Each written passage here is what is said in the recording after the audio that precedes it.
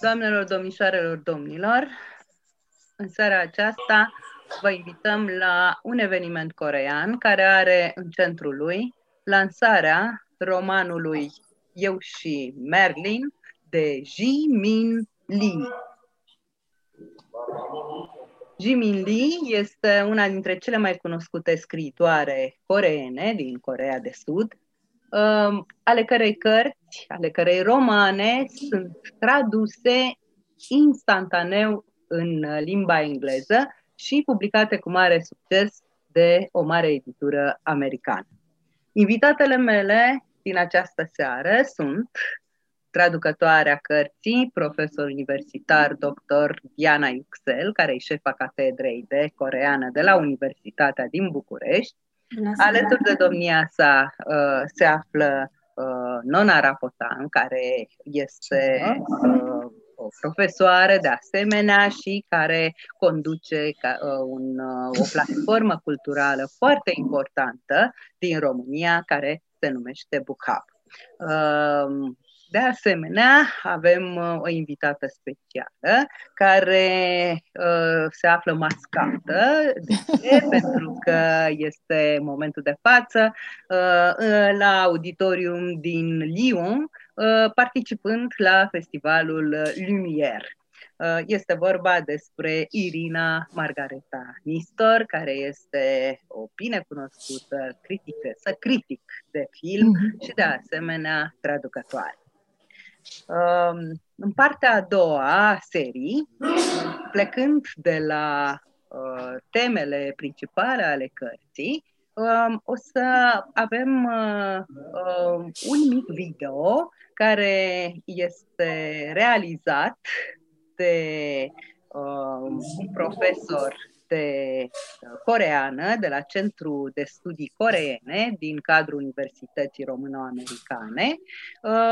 Este vorba despre So-Young, care va avea un moment de pansori. Veți afla la momentul potrivit ce înseamnă pansori. Eu și Merlin, Ji Min Lee, scriitoare importantă din Coreea de Sud, o să rog pe Diana Yüksel să ne prezinte în câteva linii biobibliografia ei. Sigur, mulțumesc pentru seara aceasta în care avem ocazia să aducem iarăși în prim plan cu literatura coreeană. Eu sunt un pic emoționată și pentru că este cu noi mascată doamna Irina Margareta Nistor, a cărei voce mi-a însoțit copilăria și o parte din adolescență și o să încerc să trec peste emoții. Sigur că eu sunt foarte recunoscătoare că este cu noi, mai ales că e în deplasare și sunt foarte fericită că este iarăși alături de noi prietena deja la cataramă a literaturii coreene, doamna Nona Rapotan, care vine de fiecare dată la seriile coreene. Despre sărbătorita din această seară, tânăra autoare coreeană Lee Ji-min, care face parte din noul val de scriitori coreeni extrem de cunoscuți, nu numai în țară, dar și în străinătate. Ce putem să spunem? Aș începe prin a spune că este seulită. Este născută la Seul în 1974 și că este licențiată, a studiat literele.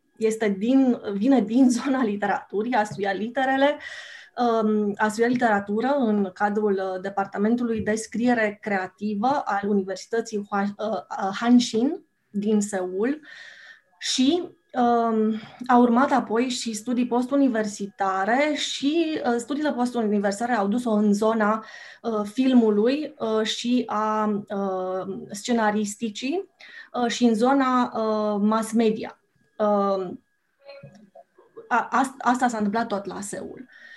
Și a făcut debutul în anul 2000, când a publicat prima lucrare de anvergură, primul roman, pe care l-a publicat sub pseudonim și a păstrat numele de familie, Yi sau Li, cum spunem noi, dar în loc de Jimin a publicat romanul sub numele de Ji-hyung, un nume comun, de altfel, în Coreea de Sud. Deci a publicat primul roman sub numele Ji-hyung în 2000, roman care se numea atunci la debut Se poate trăi fără distrugere și moarte, dar care, fiind extrem de bine primit și pentru că a avut un succes foarte mare, a fost republicat mai târziu cu titlul de Modern Boy. Chiar așa se numește și în limba coreeană, Modern Boy. Și succesul acestui roman, tradus întâi în engleză și apoi în alte limbi străine, l-a făcut interesant și pentru cineaști, așa încât în 2008 a apărut și ecranizarea acestui roman. În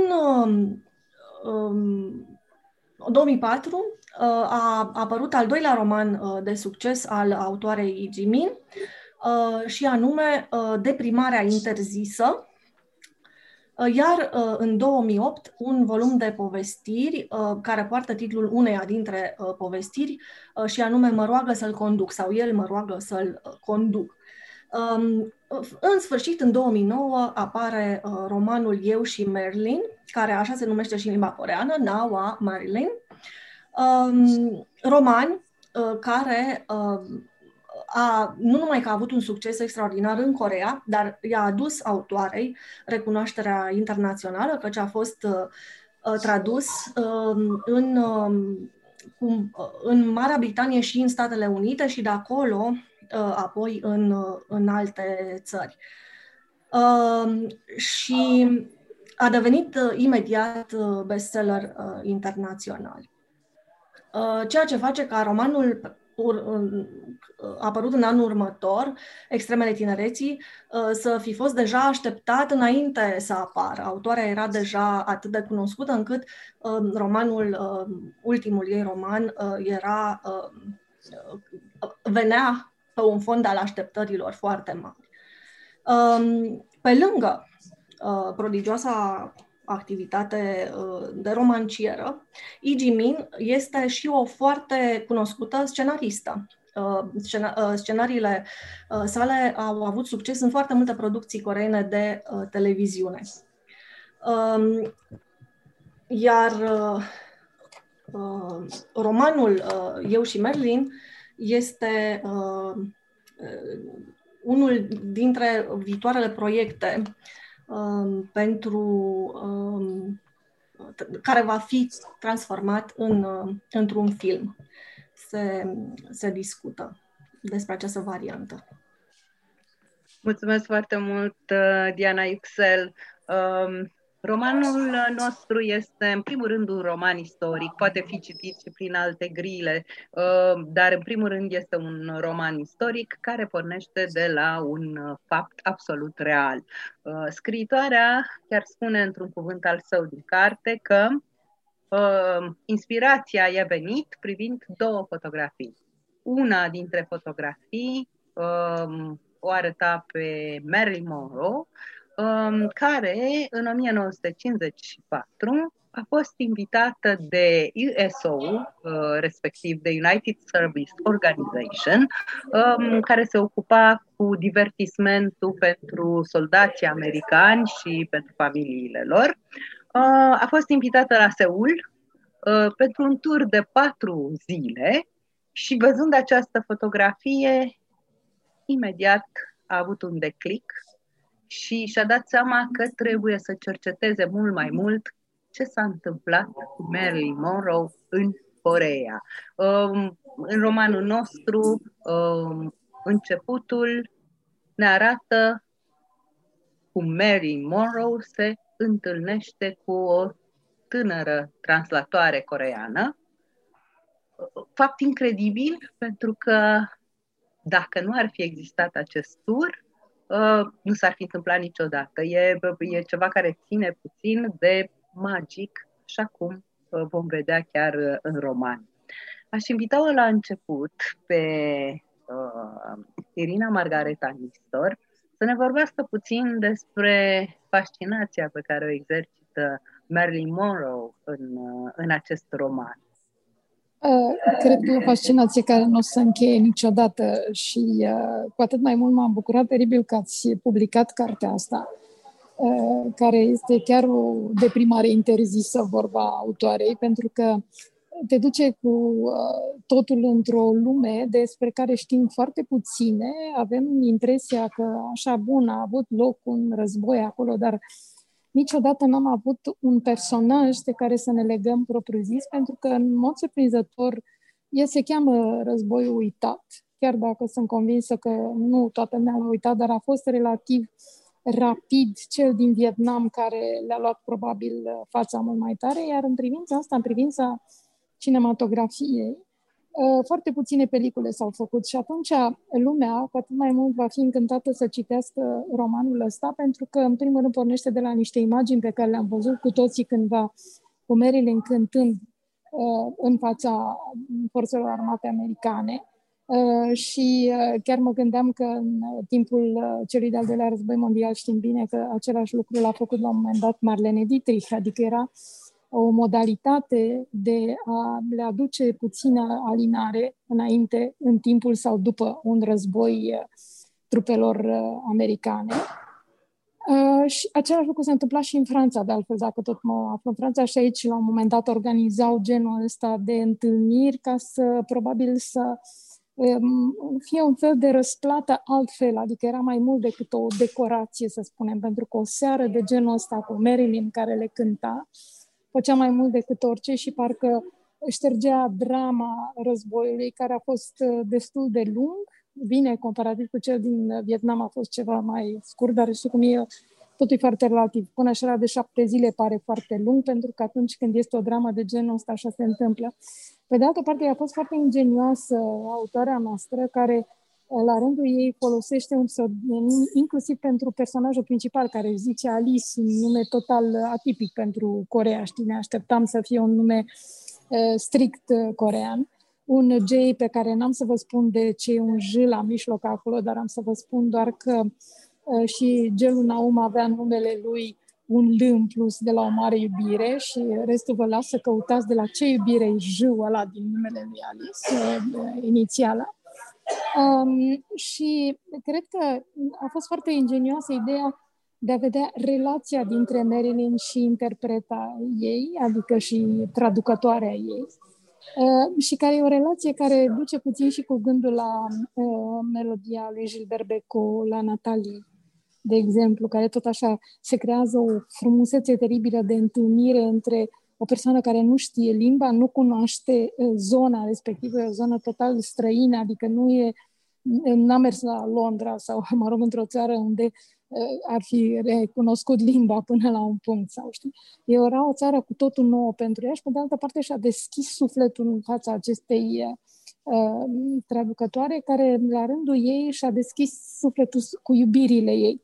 E foarte interesant de văzut că avea dreptate Agatha Christie, că toți suntem doar între noi doamnele astăzi, pentru că e foarte mult despre femei în filmul ăsta.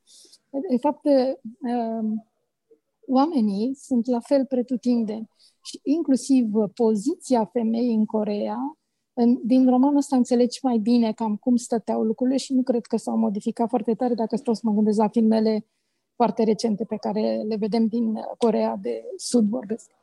Și în plus știm mult prea puține, se vorbește mult despre Coreea de Nord, despre Coreea de Sud, dar foarte puțin uman, e doar așa cel mult la știri. Ori asta mi-a plăcut teribil de tare.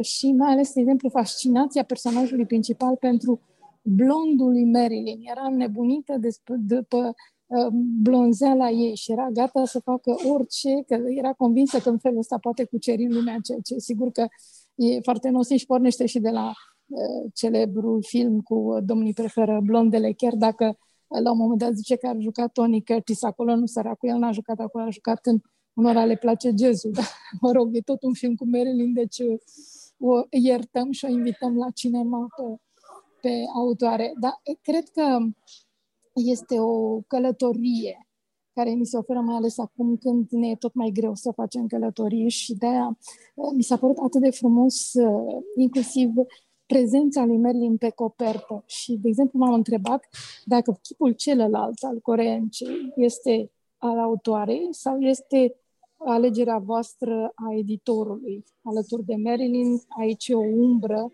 pentru că întotdeauna interpretul este umbra. E autoarea, chipul ei? Nu, este pur și simplu colajul făcut de graficiana noastră.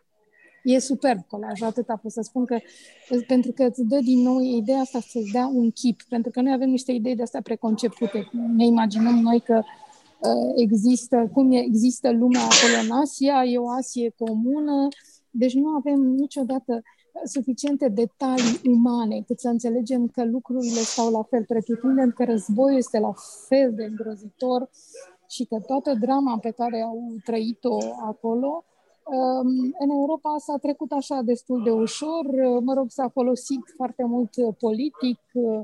Exemplu, comuniștii, sigur că primul lucru au tras în imperialiști, era și o zicală din asta așa, jos labele de pe Coreea. Era un fel de zicere care a circulat în anii 50, pentru că era imediat după ce ajunseseră la putere în România, de exemplu. Și era ideea asta tot timpul, că doar imperialiștii fac dreg, dar fără să ai umanul. Și asta mi s-a părut foarte frumos și mă bucur teribil de tare, pentru că e un roman pe care îl poți citi și poți afla foarte multe lucruri, inclusiv despre Marilyn, despre insomniile lui Marilyn, care, uite, sunt general valabile și pentru personajul celălalt, despre temerile ei pentru lumea teatrului și despre pasiunea ei pentru Cehov. Ceea ce, știi, toată lumea crede că ea a fost doar o ființă sexy și nimic mai mult și a avut noroc că dădea bine pe sticlă, respectiv pe ecran și respectiv pe pânză inițial.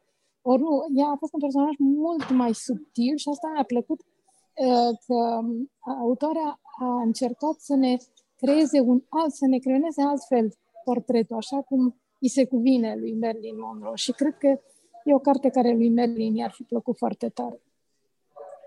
Mulțumesc foarte mult pentru intervenție. Irina Margareta Ristor. Nu știu dacă vei putea să stai cu noi până la sfârșit. Mai stau cât pot. Atunci o să te rog să intervii când vei dori. Dacă ai pomenit despre background, despre timpul în care se petrece roman, aș invita-o pe Diana Yüksel să ne contureze puțin epoca. Da, povestea începe în iarna, la începutul anului 1954, când Marilyn Monroe face această vizită în bazele militare americane din Coreea, unde se aflau încă staționați soldați americani care participase la războiul intercorean. Războiul între cele două Corei începe în 1950 și durează 3 ani. La sfârșit se încheie un armistițiu de încetare a focului, dar nu s-a încheiat niciodată un armistițiu de pace. Nici în ziua de astăzi, Coreea de Sud și Coreea de Nord nu au încheiat definitiv războiul. Este doar o perioadă de liniște, dar care din când în când mai trece prin momente tensionate, dar războiul nu este încă, nu i s-a pus punct, efectiv. Apoi povestea noastră, care o are drept protagonistă pe tânăra Kim E-sun, pe care noi o cunoaștem la început drept Alice J. Kim. Povestea se duce puțin în urmă, toată este perioada tinereții ei și mergem în urmă până în anii 40, respectiv până în 45. Și aici sunt câteva repere. 1945 este anul în care, la sfârșitul celui de-al doilea război mondial, Coreea și-a recăpătat independența. Până atunci fusese ocupată și anexată de Japonia, de Imperiul Japonez. Deci, după 1910 își pierduse practic identitatea, nu mai exista Coreea. pe harta lumii și își recapătă, aș putea spune în mod nesperat, independența la sfârșitul celui de-al doilea război mondial, când Japonia pierde războiul și este obligată, printre altele, să restituie teritoriile ocupate înainte de 1900. După 1900. Deci, 1945 este perioada în care coreenii se bucură de recapătarea independenței. Ceea ce nu știu ei este că marile puteri, de fapt, aveau un plan grozav prin care să asigure o cotutelă asupra teritoriului coreean, plan care se discută în diverse ocazii. Prima pe care o cunoaștem și știm foarte clar ce aveau de gând este în 1943, când s-au întâlnit Churchill cu Roosevelt și cu Chiang Kai-shek din China și au hotărât să asigure ei o cotutelă, Marea Britanie cu Statele Unite și China, o cotutelă asupra Coreei pentru o perioadă de 20-30 de ani. Deci coreenii habar nu aveau în 45 că, de fapt, independența aceasta mult sperată nu era gândită de marile puteri ca o independență adevărată. În fine, după mai multe întâlniri și după intervenția URSS-ului, căci nici rușii nu erau total dezinteresați, au ajuns la acest compromis în care marile puteri, de fapt, au separat în mod forțat teritoriul și în partea de sud a peninsulei coreene, americanii urmau să asigure un guvern de tranziție și asta s-a și întâmplat și este celebrul Usanjik, US Military Government in Korea, iar în nord, sovieticii au ajutat la trecerea către statul independent care este astăzi Coreea de Nord. Diferența a fost că în Coreea de Nord sovieticii au venit foarte clar cu niște directive, știau ce aveau de făcut. În Coreea de Sud, americanii au asigurat acest guvern militar timp de 3 ani, care însă era, din multe puncte de vedere, paralel cu realitatea. Nu știau, de fapt, ce găseau acolo și nici nu știau ce au de făcut. Drept urmare, drept dovadă, prima măsură pe care au luat-o după ce au ajuns în Coreea a fost să numească drept guvernator al acestui teritoriu japonezul care venise drept cotropitor. S-au gândit americanii să punem un guvernator japonez. Și-au dat seama de greșeală și au remediat relativ repede, dar oricum ne dăm seama destul de bine. De haosul care era și de lipsa unei direcții. În această perioadă se întâmplă foarte mult, o mare parte a evenimentelor din roman și apoi, sigur, în perioada următoare, anii 50-53, anii în care izbucnește efectiv războiul între cele două spații, artificial create până la urmă de marile puteri, dar sigur și cu sprijin din interior. Și perioada războiului este una, sigur, de distrugeri devastatoare de ambele părți. În final, în Coreea de Nord, distrugerile au fost mai mari pentru că americanii au bombardat masiv o serie de orașe, mai ales în zona de coastă. Și în această perioadă, în funcție de cum se muta frontul, într-o primă etapă, Coreea de Nord a pătruns până aproape de sudul peninsulei coreene, deci a ocupat o mare parte din teritoriul Coreei de Sud. Atunci, pe plan intern, tragedia era că nord-coreenii îi căutau și îi torturau și îi ucidau pe cei pe care îi considerau colaboraționiști ai guvernului de ocupație japonez. În momentul în care s-a mutat frontul spre nord, au ajuns sud-coreenii până dincolo de Pyongyang și tragedia era că îi căutau și torturau și nenoroceau pe cei pe care considerau colaboratori ai regimului comunist din nord. Deci, oricum ne uităm, perioada a fost una de teroare din multe puncte de vedere. Asta e perioada pe care au trăit-o și personajul nostru principal din carte, Alice, Ji Kim, și celelalte personaje, mai ales bărbații și unul dintre bărbații pe care l-a iubit ea. Aș vrea să o invit acum pe Nona Rapotan să pornească de la ceea ce ai spus și să vedem care este structura romanului în funcție de aceste realități. Se ciocnește civilizația occidentală de civilizația orientală, apoi sunt lucruri oribile care s-au întâmplat. Da. De la început vedem copii orfani, copii care mor de foame, cadavrele pe râuri și așa mai departe. Personajul nostru are o armă, spune autoarea, într-un cuvânt al ei de la final, dar în același timp suferă și de o traumă foarte puternică. Oare asta să fie chiar arma ei? Mă întreb eu. Propria ei suferință, da. Bună seara și bine v-am regăsit. E o plăcere să vorbesc despre Merlin în vremuri pandemice și cartea e o surpriză și pentru mine care, așa cum spunea Diana puțin mai devreme, deja sunt, hai să zic, apropiată a literaturii coreene. Aș începe chiar cu numele Alice, dar nu în Țara Minunilor, ci într-un ținut al ororilor.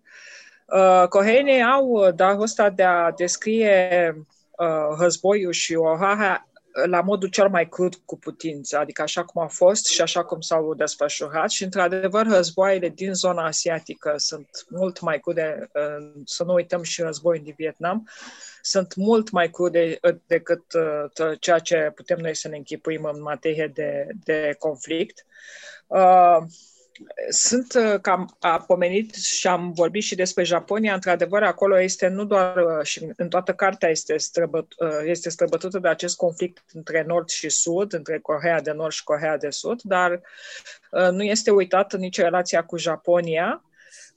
Alice pendulează tot timpul între cultura japoneză și cultura coreeană și odată cu venirea lui Merlin este pusă în situația de a împăca cele două culturi, cultura occidentală sau cultura americană și cultura asiatică, o împăcare pe care o face la nivel ideatic în primul rând și mi-am adus aminte că apropo de blondul lui Merlin și de fascinația pentru blondul lui Merlin, nu m-am putut abține, am spus și în cronica asta, nu m-am putut abține să nu mă gândesc la fascinația lui. Ai făcut o cronică foarte frumoasă acestei cărți, recomand să fie citită pe BookHub.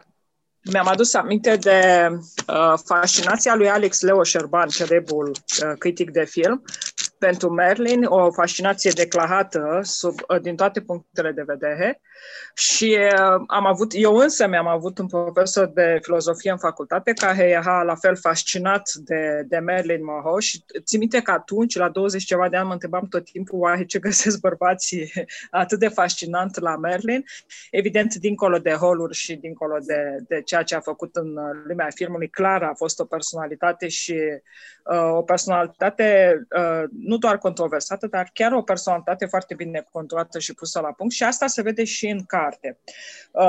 Vizita ei în zona de conflict mi-a adus aminte iarăși de o tradiție a casei regale din România, de exemplu, Regina Maria, da, și vizitele ei pe front, sau Ionescu iarăși povestește foarte frumos despre concertele pe care le ținea pentru soldați, adică sunt niște tradiții care sunt construite de-a lungul timpului. De ce? Pentru că soldații trebuie să supraviețuiască și trebuie să lucrezi pentru moralul acestor soldați. Și asta înțelege foarte bine Alice, din start înțelege foarte bine care este rolul vizitei lui Merlin, dar rămâne foarte surprins în momentul în care își dă seama că această suită de 4 concerte pe care trebuia ea să le țină și vizite dintr-o bază într-alta, de fapt nu se rezumă doar la atât, ci descoperă o întreagă lume în spatele acestor concerte și începe să o înțeleagă foarte bine pe ea ca personaj, dar și ca personalitate și ca femeie. Și episodul cu barbituricile și cu căutatul trusei de farduri iarăși este simptomatic și cum se cheamă, reprezentativ pentru, într-adevăr, pentru care este rolul femeii în societate. Pentru că chiar dacă este zonă de conflict, chiar dacă este o perioadă în care războiul dictează, femeia trebuie să își cultive în continuare frumusețea, chiar dacă ea avea ciorapii rupți, chiar dacă nu se vedea deloc frumoasă, chiar dacă se vopsea cu bere. Mi-am adus aminte, apropo de vopsitul cu bere, că în copilăria mea bunicile și persoanele din jurul meu nu se vopseau cu bere, ci își făceau permanent cu bere. Era o practică foarte des întâlnită și mai tot timpul m-am chinuit să-mi dau seama cum reușea ea să se vopsească cu bere și nu mi se leagă acolo procedeul, dar probabil că era ceva, este ceva acolo la bază. Pe de altă parte, cartea, da, Alice suferă de un sindrom post-traumatic. Bănuim care este, citind pagină după pagină, bănuim care este sursa sindromului și, de fapt, în final vedem că este cu totul altul. Cu totul alta sursa. Și ce mi-a plăcut iarăși foarte mult în construcția asta de personaje și a triunghiului amoros, pentru că ea este prinsă într-un triunghi amoros între două iubiri pe care i-au marcat viața și tinerețea, ea nu reușește, nici nu vrea să aleagă la un moment dat, ci nu reușește, se abandonează pur și simplu și episodul în care ea rămâne în cameră cu marea ei iubire este clar episodul în care ne dăm seama că ea începe să trăiască, începe să se întoarcă la viață și începe să reintre în posesia propriei sale vieți. E o recuperare acolo care se extinde sau putem să o extindem și la nivelul societății. Este semnul că punctul de maxim al suferinței a fost atins și că de acum încolo poate începe vindecarea. E o antiteză, cartea este foarte bine construită și se vede clar că autoarea are foarte multe cursuri la activ și știe foarte bine tehnica, pentru că pe lângă faptul că cele două femei sunt puse tot timpul în tandem și narațiunea este construită de asemenea manieră încât să fie puse ambele în evidență, mai există un alt plan al dramei, drama populației coreene, care este descrisă în detaliu, e fundalul, da, acestei tragedii, război uitat, și drama personală. Deci, pe lângă Alice, găsim o serie de femei care au ajutat-o sau persoane care, întâmplător sau nu, au fost în viața ei și care au ajutat-o sau nu să supraviețuiască. Sunt descrise punctual acțiuni în care ea a interacționat cu personajele respective și în felul ăsta avem o descriere foarte realistă a societății coreene. Nu întâmplător este trecut, la un moment dat înțelegem clar că toți avem de-a face în viață cu niște alegeri imposibile și este simptomatic pentru aceste tipuri de alegeri episodul în care ea povestește hai să zicem, cu o ironie amară, povestește cum ajunge ea să picteze tablourile lui Stalin doar ca să supraviețuiască. Deși ea nu credea absolut deloc în comunism sau în ideile comuniste, dar efectiv asta ajunge să facă, da? Ca să poată asta e momentul când cei din nord au ajuns cuceriți partea de sud, înainte de a-i respinge cu ajutorul american. Da. Și asta apropo și de alegerile imposibile, dar și de un conflict la care oamenii simpli n-au nicio reacție normală, adică nu pot să înțeleagă cum de au ajuns vorbitori de aceeași limbă și oameni care aparțin aceleași culturi să intre într-un conflict pe care nu-l înțeleg și nu reușesc să găsească o soluție. Deci, cum spuneam, se poate citi pe foarte multe registre cartea. În final rămâi cu o întrebare, cine pe cine salvează, Merlin pe Alice sau Alice pe Merlin, dar evident că rămâi cu E un final deschis și asta este unul din marile merite ale cărții, pentru că, în general, la marile romane contează foarte mult felul cum închizi cartea, cum construiești finalul.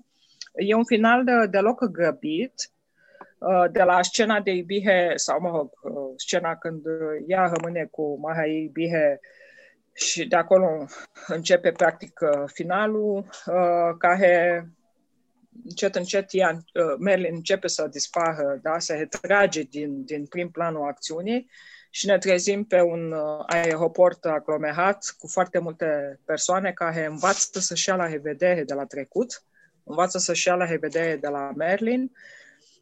O Merlin foarte vie, prezentă, deloc fantomatică, o Merlin naturală, exact cum spunea și Ina Margareta Nistor mai devreme, așa cum și Marlene Dietrich era foarte prezentă și naturală pe front, așa și Merlin în Coreea. Ce avem de învățat, apropo de faptele astea voluntare și în folosul comunității, cum li se spune astăzi, este că dacă alegem să facem o faptă bună, va trebui întotdeauna să o facem cu sufletul. Și asta cred că este unul dintre marile învățăminte cu care putem să rămânem după ce am citit cartea. E un roman pe care îl recomand, tocmai pentru că poate fi citit în mai multe registre și traducerea, că ați pomenit și de traducere, este fantastică, că mi-a plăcut la un moment dat printre primele capitole când descrie și aduce ea aminte de cum s-a întâlnit cu marea ei dragoste, de prima întâlnire cu marea ei dragoste și o descrie la nivel de parfum. Și este o ambivalență foarte bine surprinsă și de Diana la nivel de traducere, pentru că eu prima oară am avut impresia că e o greșeală de traducere, că folosește și miasmă și niasmă, dar de fapt nu, exact așa este și pentru că exact ca atunci când avem de-a face cu o mare iubire, da? Prima oară nu știm ce facem, o urâm sau o vrem aproape, vrem să ne îndepărtăm, să scăpăm de obiectul obsesiei sau vrem să ne-l apropiem și să-l ținem cât mai aproape de noi, așa și cu pasiunea lui Alice pentru bărbatul vieții ei. Așa că felicitări, Diana, și pentru traducere și mai așteptăm și alte cărți. E foarte poetică traducerea asta. Mi-a plăcut teribil de tare la un moment dat când spune în loc de câtă frunză, câte iarbă, spune câte boabe de mazăre. Era atâta lume, câte boabe de mazăre. Vedeai că așa era o mulțime de boabe de mazăre. Mi s-a părut atât de frumoasă descrierea asta și total atipică și o să o țin minte, am să o fur cu prima ocazie. Așa că exprimarea e foarte frumoasă și aveam ceva de adăugat, faptul că ea strecoară la un moment dat numele Clark Gable pentru un film făcut, apropo de al doilea război mondial și așa, cu care Merlin avea să joace în Misfits, filmul blestemat, despre care se spune că e filmul blestemat pentru că a fost cel de pe urmă și al ei și al lui Clark Gable, s-au întâmplat numai nenorociri după aia, a fost o perioadă și un moment extrem de intens cinematografic, dar doar îl strecoară acolo, știi, ca să te ducă cu gânduri, să te uiți și să vezi despre ce e vorba, adică i-a schimbat viața, inclusiv Clark Gable, să spun. Și asta iarăși mi s-a părut foarte... Și plus ideea de refugiați. Când acum vorbim atât de mult de refugiați, fie că suntem refugiați în propria noastră casă, fie că am fost, fie că o să mai fim. Adică ideea de refugiați făcută în urma unui război și acum, mai mult sau mai puțin, e o altfel de refugierea noastră a tuturor, dar la care o carte de genul ăsta, să știți că ne e cel mai bun prieten și nu e un prieten imaginar, e un prieten de adevărat. Irina, vreau să-ți pun o întrebare. Romanul ăsta, în primul rând, numele autoarei occidental, noi l-am pus occidental, pentru că îi pun numele și prenumele la sfârșit, de asta în toate limbile occidentale și la noi a apărut cu Ji Min Lee. Titlul în Marea Britanie a fost asemănător, bineînțeles, cu titlul original, Merlin and Me. Noi am pus același titlu ca cel din original, eu și Marilyn, dar americanii, care, mă rog, mai schimbă titlurile, au pus The Starlet and the Spy.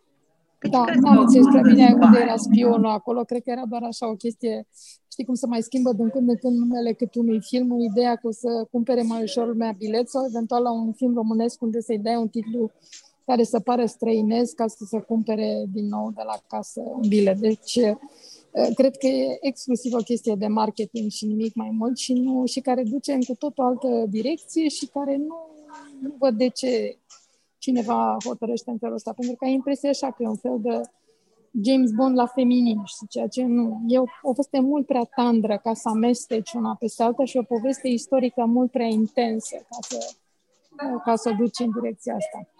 Da. Deci, cam asta e. Și mulțumesc mult, eu am să mă retrag. Și vă mulțumesc că e un dar frumos. Îți mulțumim foarte mult și succes și vizionări plăcute la Festivalul Lumière. Să intru la Greta Garbo, că n-am bilet. Bravo! La revedere! La revedere! Mă întorc la Diana. Diana, ți-a fost greu să traduci această carte? Mi-a fost greu și mi-a fost și ușor. Mi-a fost ușor pentru că mi-a plăcut foarte mult. Cred că pot să spun că e romanul corean pe care l-am tradus până acum, care mi-a plăcut cel mai mult. Dar mi-a fost și foarte greu. Pentru că autoarea se folosește de imagine și referințele acestea despre care am discutat în seara aceasta la peliculă, la film, se regăsesc și în felul în care își construiește povestea. Fotografia aceea de la care a pornit, de fapt, se transformă în foarte multe fotografii pe parcursul romanului și multe dintre ele sunt îngrozitoare. Sunt fotografii oribile care nu au cum să nu ți se lipească de minte și de suflet și e foarte greu să scapi de momentul acesta, căci imaginile sunt foarte puternice și sunt foarte dure, tăioase. Ea nu are nimic de demonstrat, nu vrea să înfrumusețeze nimic, are de spus o poveste și asta este important. Și dacă trebuie să taie în carne vie pentru asta, o face. Numai că pe mine m-a salvat din toată povestea asta și m-a făcut să trec peste imaginile acelea, felul în care știe autoarea să scrie, felul în care își face ea discursul. Și aici cred că ceea ce mi-a plăcut cel mai mult a fost că nu se ia în serios, cum se întâmplă cu majoritatea autorilor coreeni contemporani și nu numai, care simt nevoia să își ia foarte în serios rolul și să fie acolo de o seriozitate maximă. Lee Ji-min sau Ji-min Lee, ca să fie pe înțelesul tuturor, nu se ia în serios și nu numai că nu se ia în serios, dar se folosește, are o armă, cum se spunea despre personaj, despre Alice care are arma ei, are și autoarea arma ei și aceasta este ironia și sarcasmul și mai ales autoironia, ceea ce nu se întâlnește des în literatura coreană de acum și care mie cel puțin mi-a fost de folos. Și pe lângă asta, sau asta dublată cu o foarte mare franchețe și cu curajul și pofta de a spune lucrurilor pe nume. Căci nu se sfiește să ia atitudine, nu se sfiește să ia în răspăr niște momente cruciale din istoria Coreei. nu se sfiește să vorbească despre naivitatea coreenilor atunci când au crezut că și-au câștigat independența, nu se sfiește să privească cu ochi critici diverse momente, nu ezită să ia în râs situația atunci când este cazul și nu ezită să arate cu degetul spre răutățile din interiorul societății coreene, personajul fiind unul din Coreea de Sud, pentru care, teoretic, răul și răii sunt doar în nord. Dar Alice vede lucrurile care nu sunt în regulă și în sud. Și aș vrea să citesc un fragment scurt din carte, un fragment pe care îl găsim în capitolul în care Alice este studentă la Tokyo în 45, când află că și-au recăpătat independența. Numai că această veste a recăpătării independenței coincide cu vestea morții tatălui ei. Și asta o face să se întoarcă la Seul. Și fragmentul pe care vreau să-l citesc eu este fragmentul în care povestește momentul întoarcerii la Seul. Seulul m-a întâmpinat confortabil, la fel de plin de speranță și de teamă ca și mine. Aveam doar două opțiuni, să-mi găsesc o slujbă sau să mă mărit. Tot ce puteam face era să predau în particular sau să lucrez în vreo cafenea, dar nici una din slujbele astea nu avea nicio legătură cu abilitățile mele. Unchiul meu s-a oferit să-mi dea câteva sfaturi. Mi-a spus că totul era neschimbat. Doar steagul care fluturase pe clădirea administrației japoneze fusese înlocuit cu steagul cu dun și stele al Statelor Unite. Probabil că era adevărat, dat fiindcă unchiul meu, fost funcționar în administrația japoneză, nu părea să sufere. Mi-a arătat un manifest aruncat dintr-un bombardier american B-29 imediat după eliberarea Coreei. Era un comunicat semnat de generalul Hodge, cu titlul în engleză, care zicea către poporul corean, după care continua în limba japoneză, anunțând că, în generozitatea ei nemărginită, armata americană avea să ne ocupe țara, asigurându-ne fericirea. Unchiul meu păstrase manifestul ca pe un suvenir de la eliberare și se străduise din răsputeri să-și facă relații în armata americană. Cred că este grăitor pentru cât de ascuțit este simțul ei critic și sarcasmul și ironia și autoironia până la urmă, căci face parte dintre cei care au trăit atunci personajul. Dar, sigur, ironia și sarcasmul sunt ale autoarei.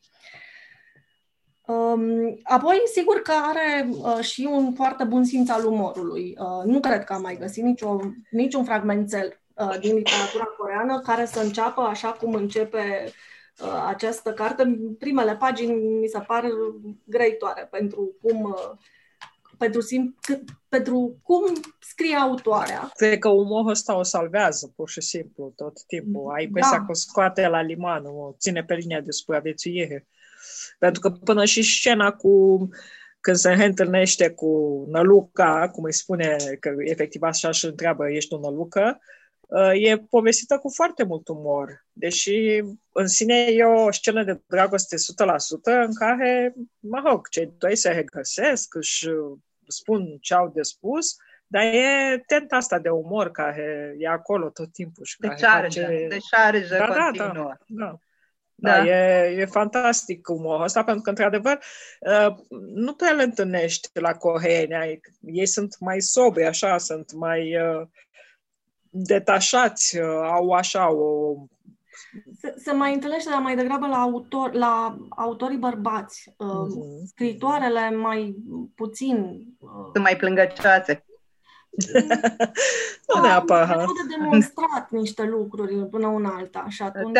Te-am întrerupt cu începutul romanului, care mi se pare fantastic. Scrisoarea soldatului atât rănit peste tot, care le scrie cuiva, unui superior, nu mai știu cui, din America, să-i trimită un poster cu Marilyn Monroe, că asta l-ar face să simtă mult mai bine. E continuu, dozează foarte bine scenele tragice, pentru că sunt scene de mare tragism în cartea asta, cu scenele în care introduce mica șarjă, micul umor, micul sarcasm de multe ori și care, de fapt, asigură respirourile romanului nostru. De asta se și poate citi romanul, că în ciuda faptului că este foarte multă tragedie acolo, oroare, e foarte multă suferință, cartea poate fi citită cu lejeritate tocmai din cauza asta, pentru că intervine această ironie foarte fină, această subtilitate care face diferența de grad, practic, între suferință și acceptare sau, mă rog, mers înainte. Da, e... Deși este ancorată foarte puternic în niște momente din Coreea și face referiri multe la lucruri de acolo, e foarte ușor de înțeles de oricine, de oriunde, cartea, pentru că drama și evoluția ulterioară a personajului și gândurile și sentimentele și toate aceste lucruri sunt universale. Absolut. E într-adevăr un roman impresionant, un roman foarte bun, un roman care ne arată care e umbra mare lăsată de război aici în viața unei femei, dar și în viața altor personaje și în viața tuturor celor care trec prin așa ceva sau a celora care ajung să se maturizeze exact în perioada de după, perioada tăcerii, cum se spune și în carte, pentru că părinții nu vor să povestească nimic.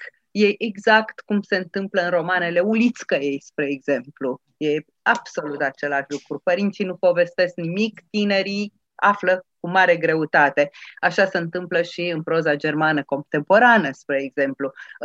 Marile romane se întâlnesc și acesta este, din fericire, un mare roman tradus pe măsură de Diana Yüksel. Este o traducere remarcabilă, era să spun, dar trebuie să spun excelentă, deși m-am săturat de atâtea superlative, însă așa este. Diana Yüksel are un mare talent de a traduce și de a transpune în românește cărți foarte diferite, cum am văzut din ceea ce a tradus până acum, și de-abia aștept noua carte care a făcut furori în Occident, care va apărea anul viitor în colecția Raftul Denisei. Vă mulțumesc foarte mult!